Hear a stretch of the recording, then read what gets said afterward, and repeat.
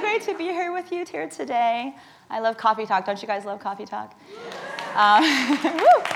So I had the privilege to be here just about a year ago at Coffee Talk, almost to the day, I think. And guess what? I got invited back. They haven't figured out that I don't know what I'm doing up here. I really don't. What do you guys think of my outfit? It's not exactly professional to wear yoga pants up here, right? But yoga pants are like the new sweatpants, right? But I thought I'd take advantage of my message theme and be comfortable, because you know you're getting old when you just want to be comfortable, right? I turned 39 this year for the 6th time. You do the math, okay? And the thing about, if truth be told, the other reason why I'm wearing yoga pants is I can't fit into any of my real clothes. Because the other thing about getting older is you tend to get a little bigger as well, right? Like my closet's like this. I can only wear like 2 inches of it, right? And I've been wearing the same 2 pairs of jeans for like the last 4 years. Ask my friends, they know those jeans really well. And I'm too stubborn to go out and buy a new pair of jeans. Yeah, I'm just too stubborn. I won't do it. I won't spend the money, and I can't do it, because that's just like the kiss of death, right? So I did the next best thing. I went out and bought a treadmill. That's economical, right? But the good news is I'm running again, which brings me to my running topic. So I want to see how many runners we have out there. Raise your hand if you consider yourself in any way, shape, or form a runner. All right, raising your hands? Yeah? Okay. Are you raising your hands? Put your hands down if you raise your hands. I can't see you. I'm blind. Come on. All right. Let's try this again, all right? On the count of 3, if you consider yourself a runner, I want you to yell, "Run, Forrest, run." 1, 2, 3. Run, Forrest, run. All right. I know there's a bunch of you guys out there. You'll be tracking with my message today. All right, I have something to show you guys. Like I said, I have a treadmill now. I run. I don't know why you guys run, but I run just to eat, right? Especially in this town, right? I've been here 2 years, and I'm still trying to like eat my way through San Francisco. So awesome. All right, so look what I have to show you. There was a time when I did consider myself a bit of a runner. And, ooh, it broke. It's very old. This is a medal that I received for finishing the 1996 Marine Corps Marathon. Right? And I know it sounds really silly, but I really consider it my greatest accomplishment, because I am not a natural runner. Like, I was one of those kids in elementary school. Remember those presidential physical fitness tests, right? Well, I could never get that stupid award because I couldn't pass the running portion. I was always way too slow. And I ended up running kind of later in life, in my 20s, so I could eat. My metabolism started slowing down, right? And in 1996, a girlfriend of mine called me up. She lived in D.C. And at the time, my husband was training in the Marine Corps in Quantico, Virginia, for 6 months. She called me up and she said, "Hey, Alex, my sister and I are going to run the Marine Corps Marathon. Do you want to do it with us?" And you have to understand, this time in my life, it was just all about my career. I was working and traveling a ton. I think I had a client in Silicon Valley and Nashville, Tennessee, and Paris, France. I was just, every week I would visit all 3 sites, and it was just a crazy, crazy time, living out of a suitcase, going to DC on the weekends to visit my husband. So I should have said no. But you also have to understand that this was like, it was all about overachieving for me at the time, right? So forget the fact that I've never run more than 3 miles at one time. I've never been in a race, right? Let alone 26.2. But I said, sure. Sure, let's do it. So I got the entry materials. I remember I like had to catch a flight, so I didn't even bother reading through it. I just filled it out real quick and sent it in the mail. I went to the bookstore and I picked up one of those books on how to train for a marathon. Didn't read it. Went straight to the page that had like the schedule of the training schedule, the running schedule. Ripped it out of the book, stuffed it in my briefcase, right? And I tried my best to stick to the schedule, but it was really tough just being on the road, training on the road. And there were times when I actually had to just run laps in the hotel parking lots.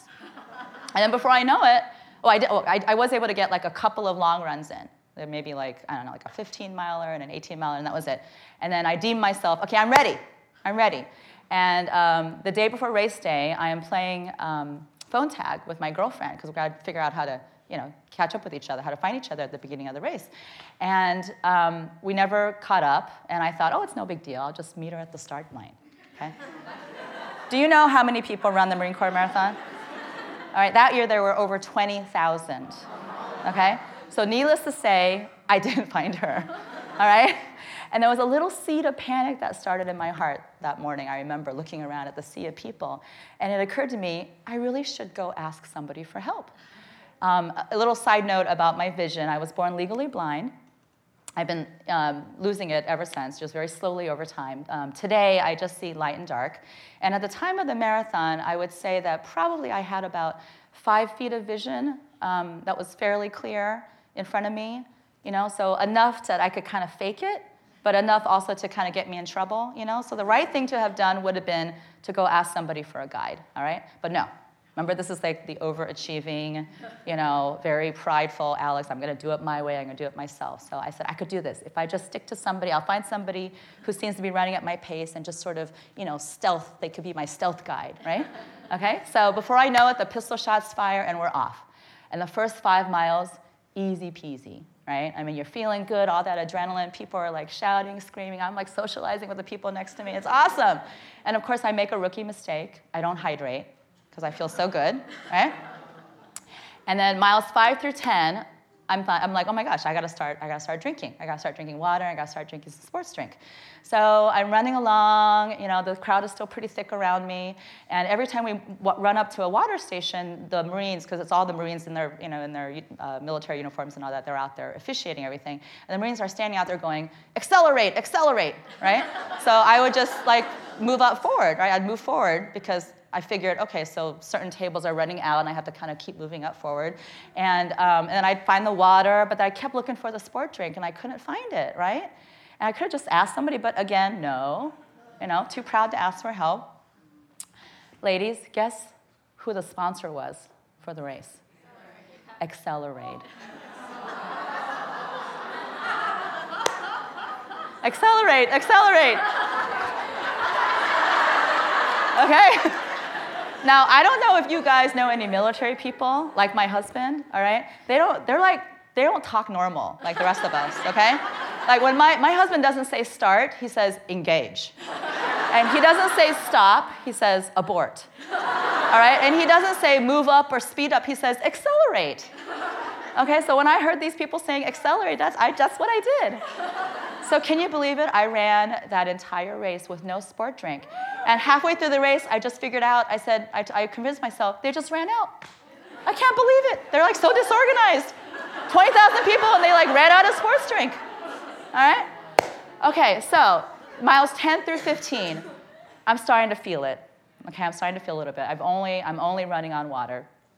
And the whole field is starting to thin out. Okay, this is everyone's passing me. You know how people dress up all crazy and everything, right? I mean, I got passed by all sorts of people. Mickey Mouse holding Minnie Mouse's hand, Kermit the Frog holding Miss Piggy's hand, all right? A guy that had a big giant, he wore a tent all the way through.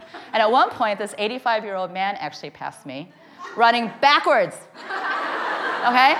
And then he said to me as he passed me, he said, hello, young lady, I think you're going the wrong way. And I have to admit, for a moment, I was a little bit confused. Okay? But okay, so my pace is slowing down. All right, I get to mile 15, and I know that I'm not feeling good, okay? I'm starting to get exhausted. I'm just trying to give myself a pep talk. You can do it. You can just keep a nice slow jog. You'll be fine. And then I start to think, oh my gosh, I might not actually finish this thing, right?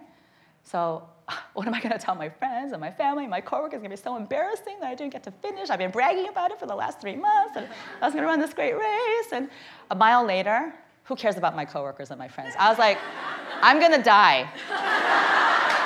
Okay, I'm literally going to die, all right? And I could feel, my energy just completely depleted. I was literally, on the ground, okay? On my hands, and literally crawling on this course. Okay, can you guys hear me still? Okay. Oh, by the way, Cheryl? Yes. Has PT ever been down on all fours like this up here? I'm just curious. Tell him he was showed up by a blind girl. Okay? All right, anyway. So I'm literally like on all fours, crawling, okay? And now I'm like, I'm gonna die. I would have liked to say goodbye to my husband. I would have liked to have had children. And what's that one line? I would have liked to see Montana, right? Okay, like I'm just like, and then literally it's like, Father, please have mercy on me, please, Lord, please. And then you go through all the sins in your life, right? You know, okay, I'm crying out to God and cursing the guy, the Greek dude that made the marathon famous at the same time, right? I mean, that guy died, right? Like, who thought this was a good idea, right? So I'm just crying out to God, please, Lord, please, if you exist, please help me. And this little boy comes up to me and taps me on the shoulder and says, hey, would you like my banana? And like a ravenous wild beast, I ripped it from his hands, devoured it. Poor kid, I don't even think I said, oh, thank you. And then a couple minutes later, a cyclist came by and she handed me her power bar. And I ate that too. And then slowly, I got up and I was able to start walking again, feeling a little bit energized. And then I finally got myself into a nice little jog. I worked my way back up to a decent pace. And then I was getting very close to mile 18 where my husband was waiting. You know, there's these like checkpoints where your friends can wait for you. Obviously, he had been waiting a long time. And as I'm running by, he's like, what happened to you? Especially because I look pretty good, right? Poor guy, I think he thought I got completely lost or something. And then he said something that struck fear into my heart. He said, you have 15 minutes to make the bridge or the straggler bus is going to come and pick you up. All right? Okay, maybe I wasn't going to finish this race, but I ain't going to be no bleepity-bleeping loser sorry bus. All right? And there's nothing like fear of public humiliation. I mean, I sprang into a sprint. It was like a bat out of hell, all right? So I sprinted those last 2 miles. And keep in mind, I can only see 5 feet in front of me at any given time. So it's like a really scary video game, right? Things like popping into my field of vision left and right, all right? And I am just sprinting and just letting it all, I'm gonna die getting to that bridge. And I think I must have reached anaerobic energy. I don't know if any of you have experienced it, but it's like tunnel vision, right? Where things start to darken and get smaller and smaller and smaller, which is not good when you're blind to begin with, right? I don't know how I made that bridge, but I stepped onto that bridge right at the point where they let the traffic go. And there was a Marine there waiting for me, right? He's like directing traffic, and he said, congratulations, ma'am, you beat the bridge. Accelerate! And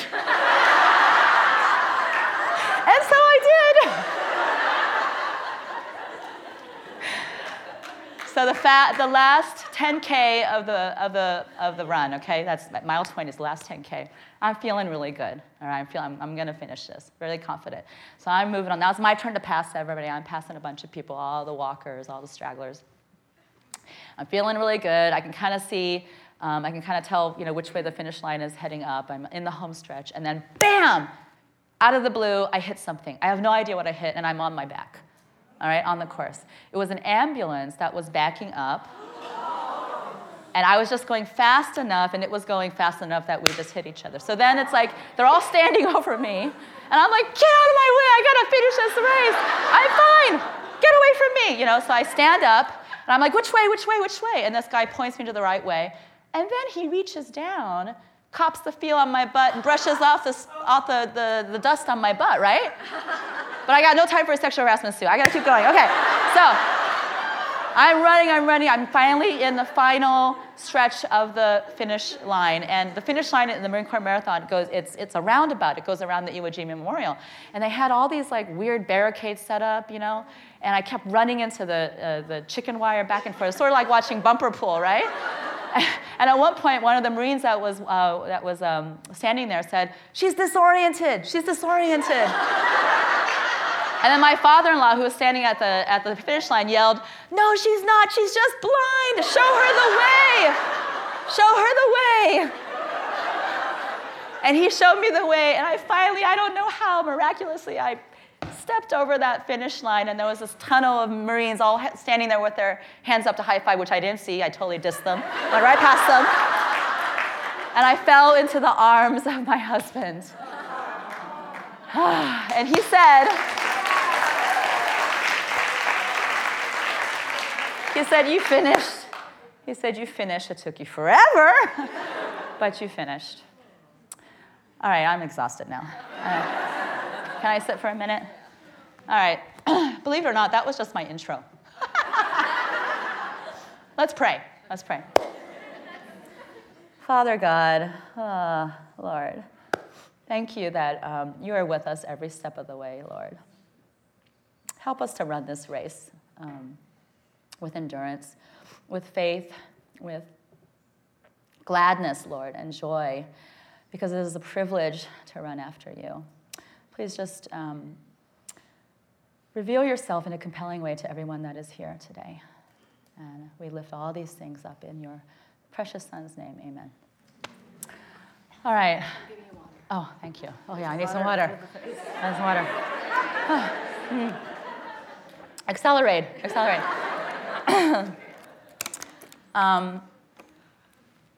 In a way, we all do run a race, don't we? Whether we're a runner or not. It's just a matter of which race that we run, right? There's the rat race, and then there's another race, a race that we run when we follow Jesus. And although that both of these races on the outside may look pretty similar, both courses kind of go through the highs and lows of life, the way we run these races and what waits for us at the finish line are completely different. Probably couldn't be more different.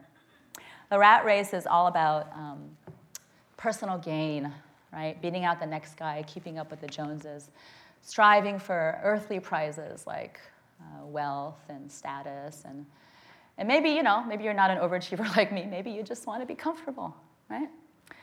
But the race that we run when we follow Jesus is completely different. It's not about personal gain. It's about serving others. It's about being the least. It's about promoting God and glorifying him. And it's about an eternal reward. It's about being saved. And I can tell you that, I've run the rat race. I can tell you personally, and probably a lot of you will agree that it's not satisfying.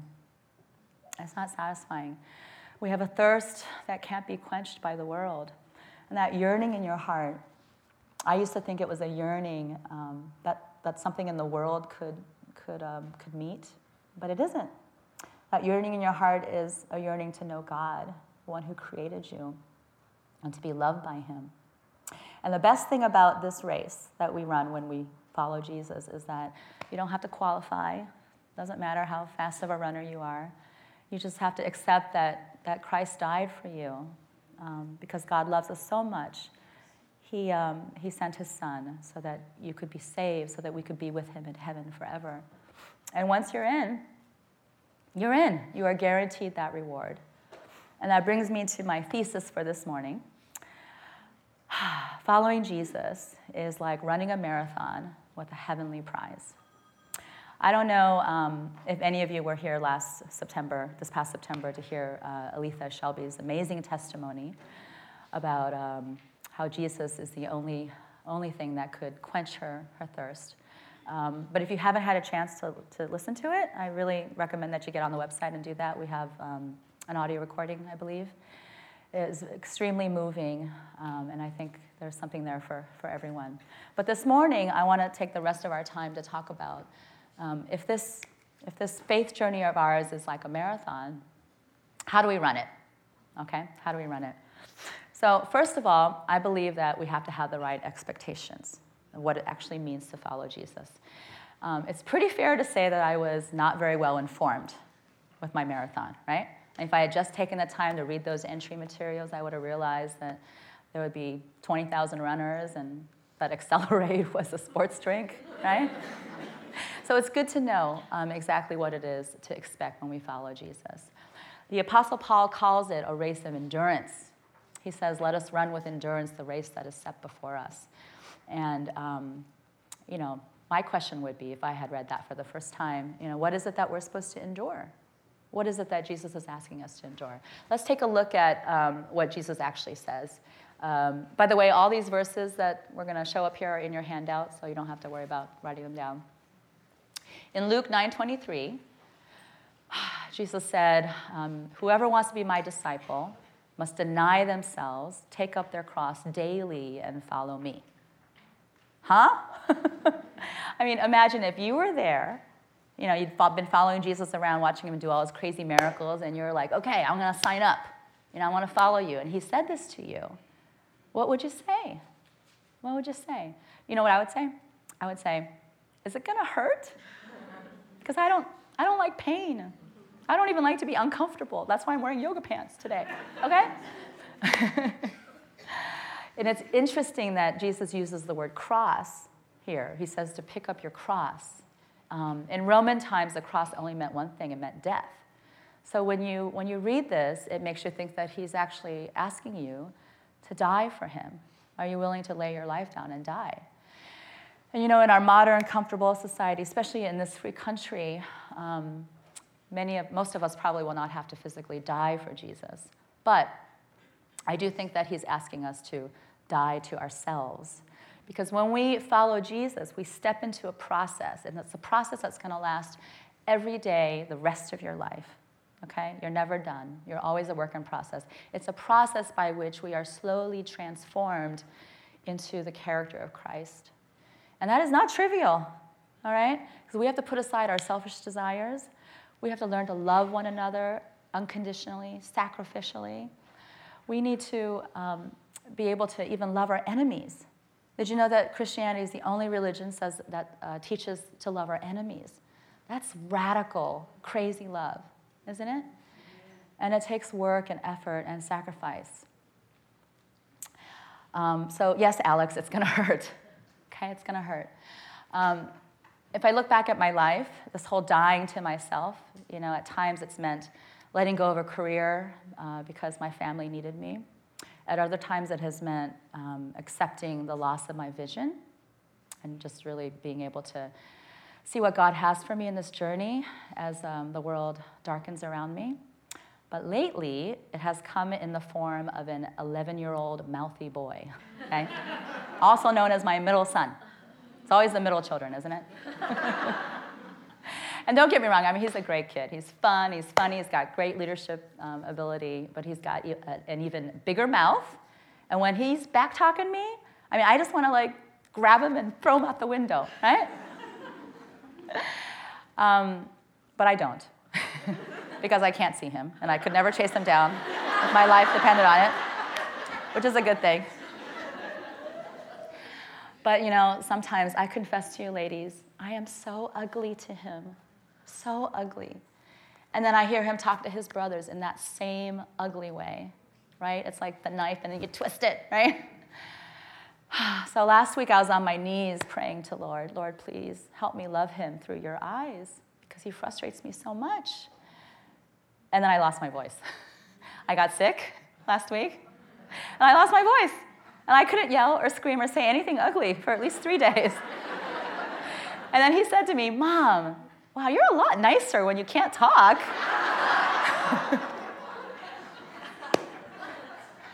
Ladies, every day, okay, every day, whether you're in a tough workplace, whether you're surrounded by people who give you a hard time about being a Christian, whether you're just a mom at home trying to deal with her children, every day is an opportunity to grow and to be more like Christ, okay?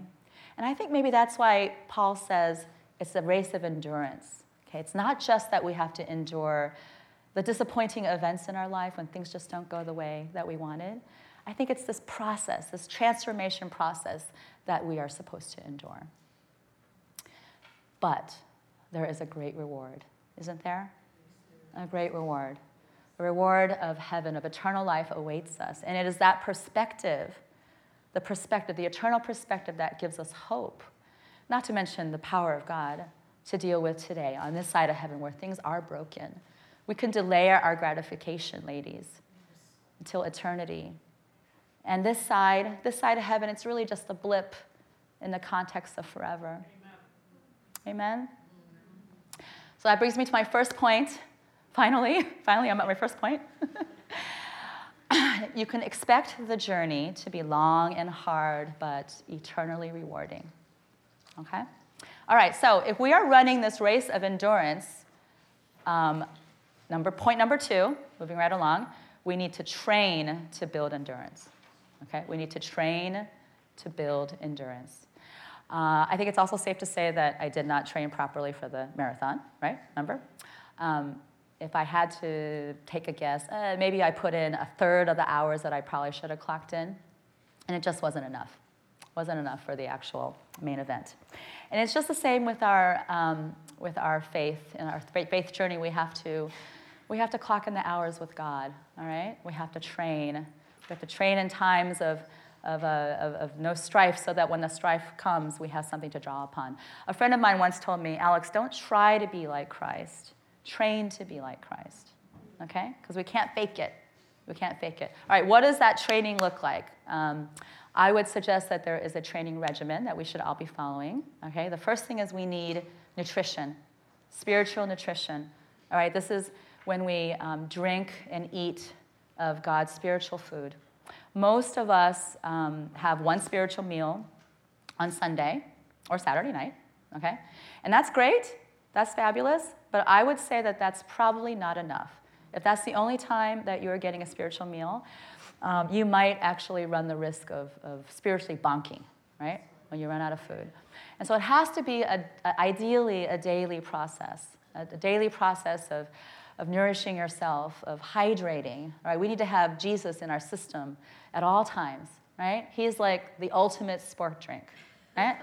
I don't know if anyone's ever called him a sport drink before, but I'm going with the metaphor all the way, right? And what does that mean? It means we have to be in relationship with him, all right? You can't follow somebody you don't know, and you can't have a relationship with someone if you don't spend time with him, all right? That means you talk to him, you pray, you just converse, you take time to listen. You take that Bible, all right? That Bible is it's like the spiritual food truck, okay? I mean, it is, everything is in there. You open that thing up, you read it. That's how God communicates with us. You read it, you meditate over it, you study it, whether it's by yourself or with a group, with other women, your small group, whatever it is, all right? We nourish ourselves. We need that. We need those spiritual calories, ladies, all right?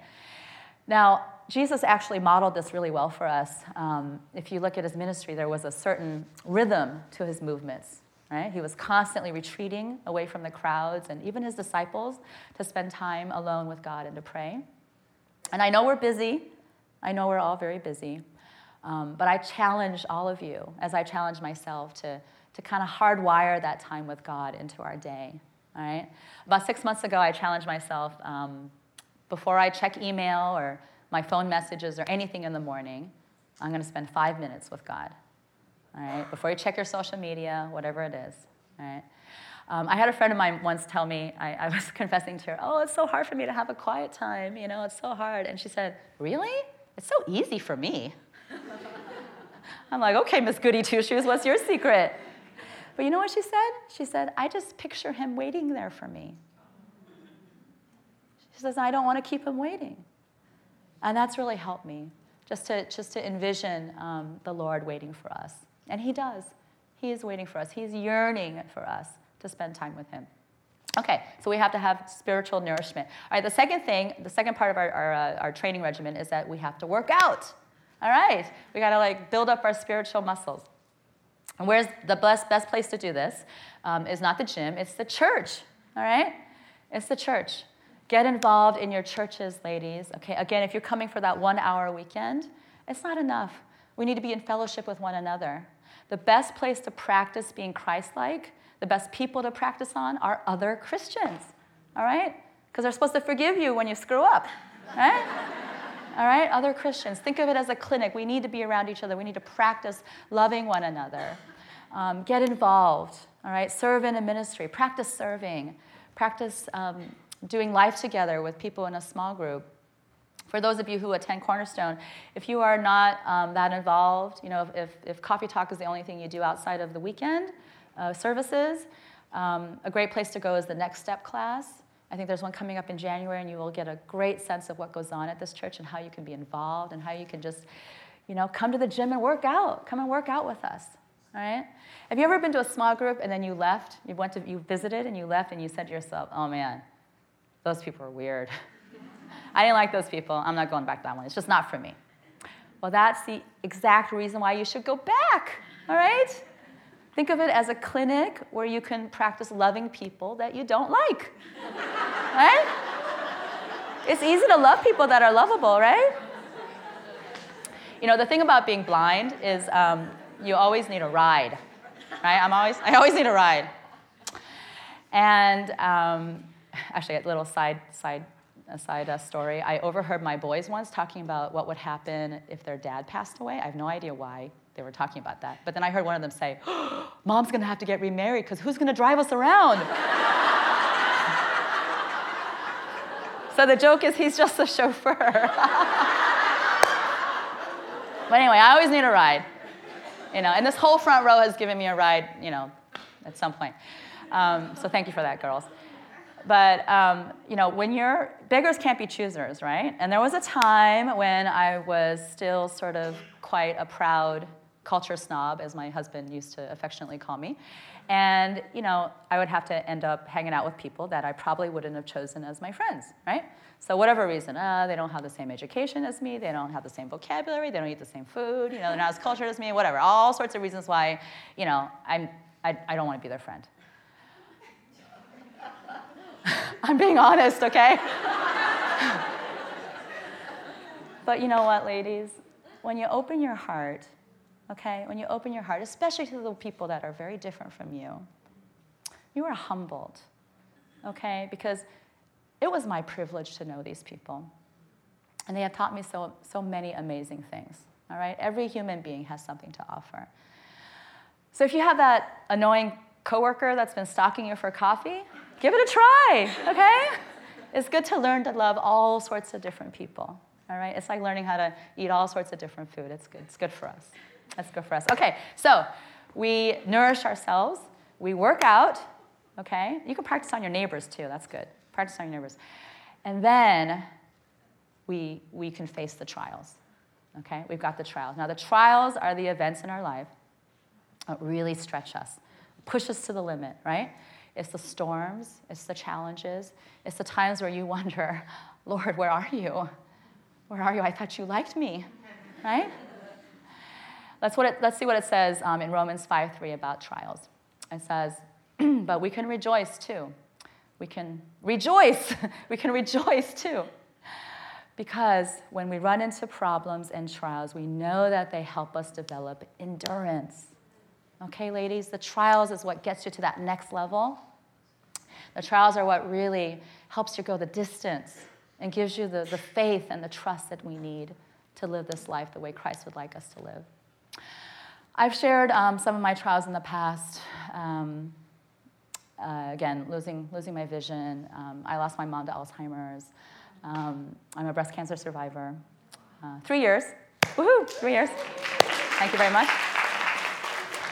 But today, I want to talk about, I want to tell you about my friend Susan, okay? My friend Susan. My friend Susan is a courageous woman.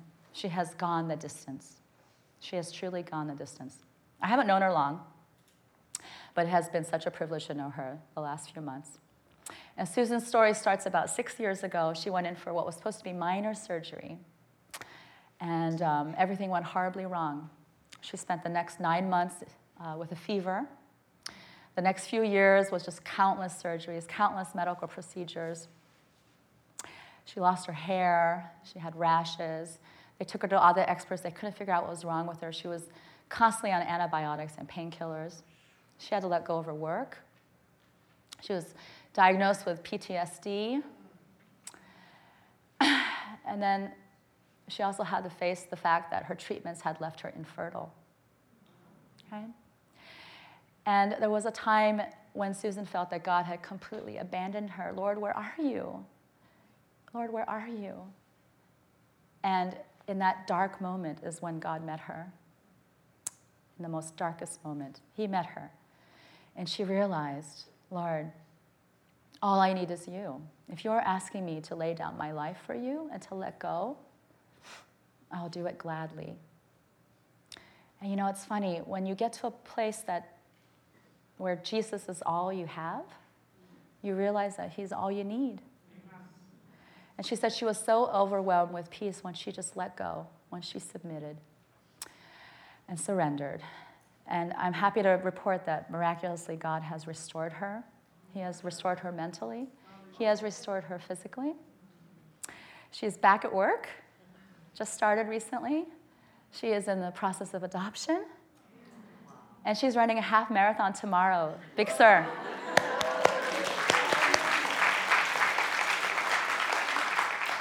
And Susan, please forgive me. I know I said I wouldn't point you out, but she's here today. You guys want to meet her? Susan, can you stand up, please? All right, let's give her.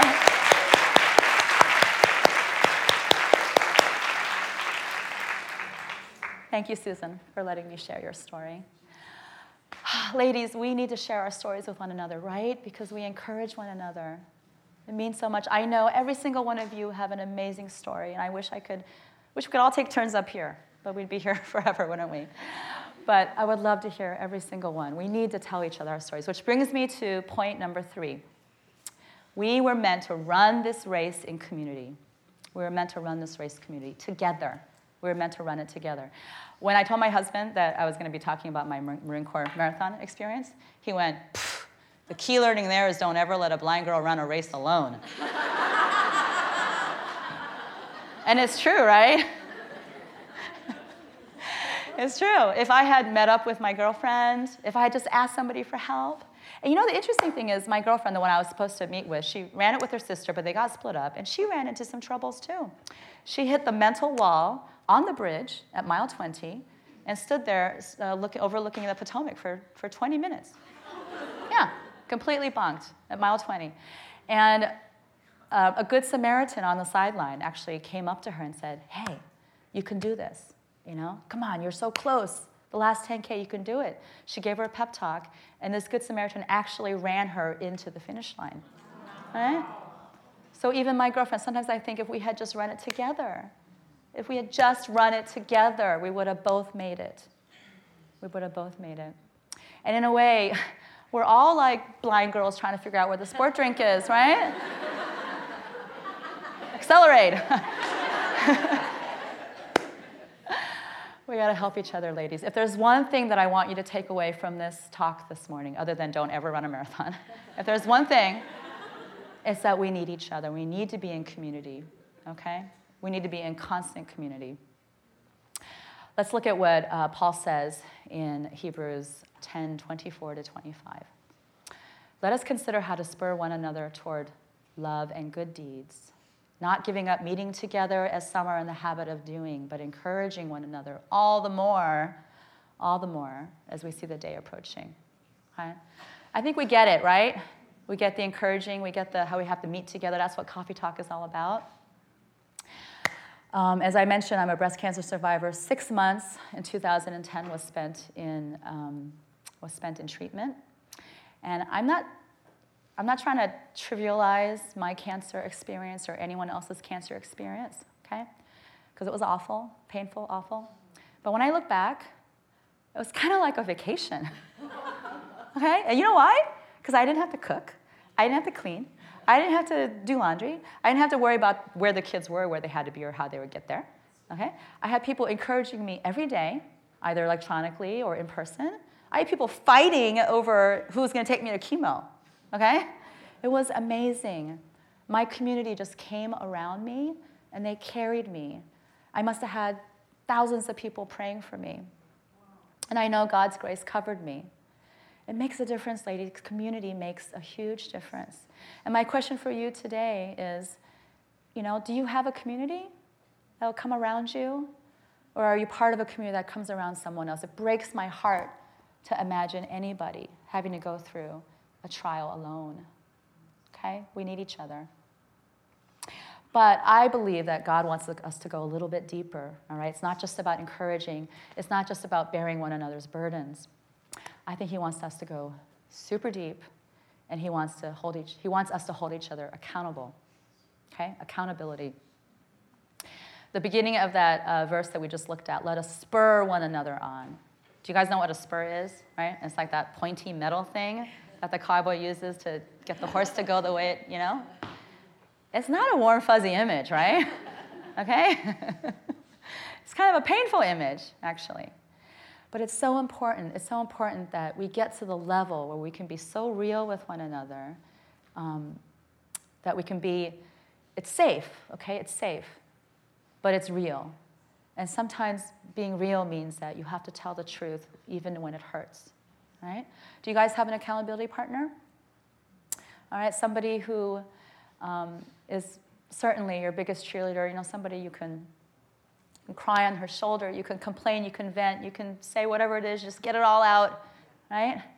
But then when you're done, she's going to breathe God's truth into your life and spur you to obedience. I have one. I have an accountability partner. And she's going to be really mad when I say her name. But I'm going to do it anyway, because I have a mic and she doesn't. Ria. Ria Kwan, right here in front. Ria, I just want to take this public moment to thank you for our friendship. 20 years. You have truly endured me for 20 years. Thank you so much for your unconditional love, your sacrifices, the times that you've picked out my clothes and put on my makeup, the times that you have described the paintings to me, the times that you have just stood by me, even when I was stubborn. And thank you so much, most of all, Ria, for having the courage and for loving me enough to give me that swift kick in the butt when I needed it. I know it's painful, but it's effective, and it's your kindness that has brought me to repentance. Thank you. I love you so much.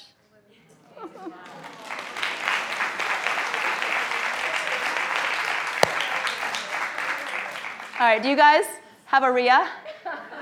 If you don't have a Ria in your life, go get one, okay? Not this one. She's mine. Go get your own. But maybe it's somebody already in your close circle, and you just need to go deeper with her, okay? You just need to say, hey, can you be that kind of friend for me, okay? You got my back, all right? Let's have each other's backs. And if you do have friends like that, maybe you have room for one more, all right? When we think about a marathon and the stages of the marathon, we're all at different stages, okay? Do you have room to mentor somebody or to disciple somebody, someone you can walk alongside of? Those of you women out there that have beat the bridge, you know what beat the bridge means to me? It means that your kids are like productive, social citizens, and they're not living in your basement, okay? For those of you who have beat the bridge, okay, please have mercy on those of us that are in the throes of poopy diapers and teenage angst, okay? Help us. Give us your wisdom. Give us your wisdom. I know you don't have it all figured out, but it's okay. Pour your life into us. And those of you who are just sort of starting out, okay, you don't have to figure it all out yourself, all right?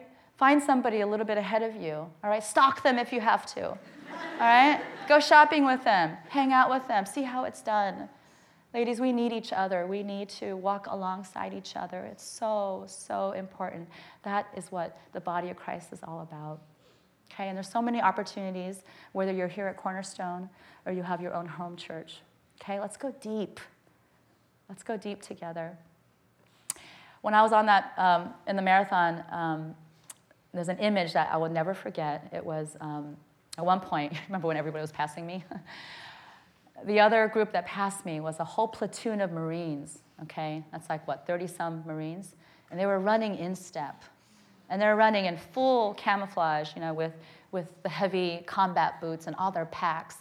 And the one guy in the middle was holding the American flag. And they were like, 1, 2, 3, 4, I don't know, but I've been told, they're doing that, which is cool. But when you look at them, they look so burdened down, with all their packs and everything. And yet they were just moving as if they were flying together as a group. And that's the image I want to leave you guys with, this image of how we run this race together, step in step, okay? Burdens and all right? With the flag of Christ, all right? That's how we're meant to run this race. And remember, no matter what stage you are on, no matter what part of life you're in, point number 4, we trust, we can be confident that God will rescue us, okay? Do you know the God that you worship? I mean, he is an amazing, awesome God, and he loves you so much. He has a purpose, he has a plan. It may seem like maybe you don't always understand it all the time, but trust him. He will not give you anything more than you can handle. And look what it says in Isaiah 40:31. It says, but those who hope in the Lord will renew their strength. They will soar on wings like eagles. They will run and not grow weary. They will walk. I'm getting all excited. They will walk and not be faint. Okay?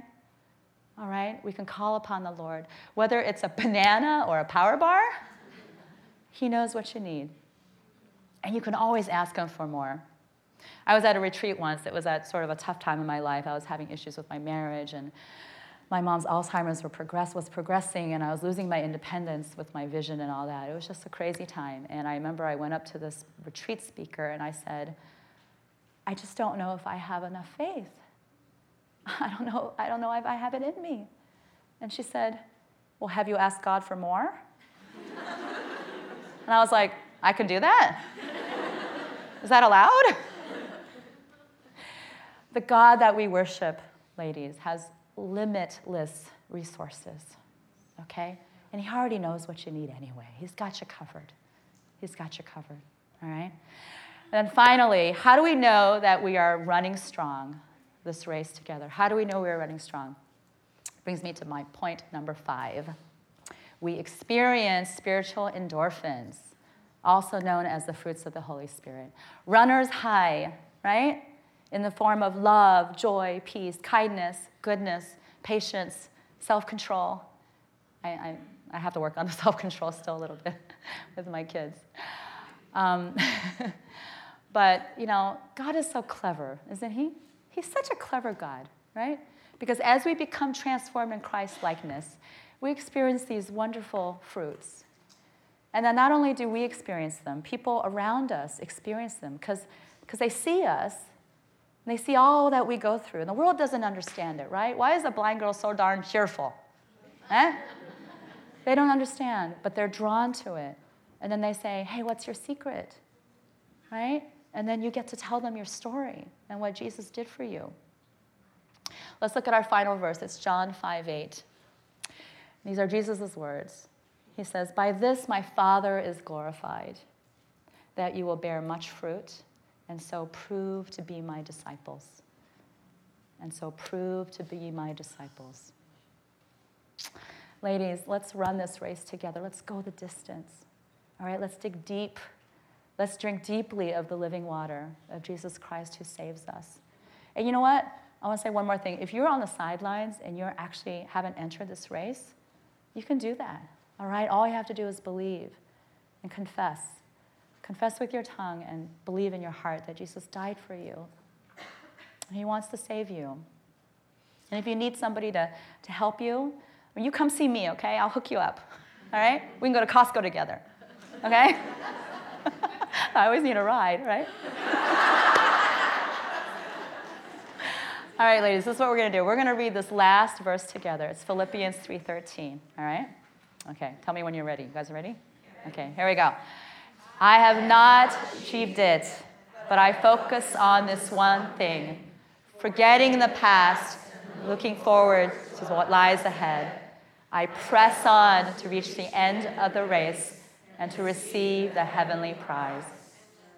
Amen. Let's pray.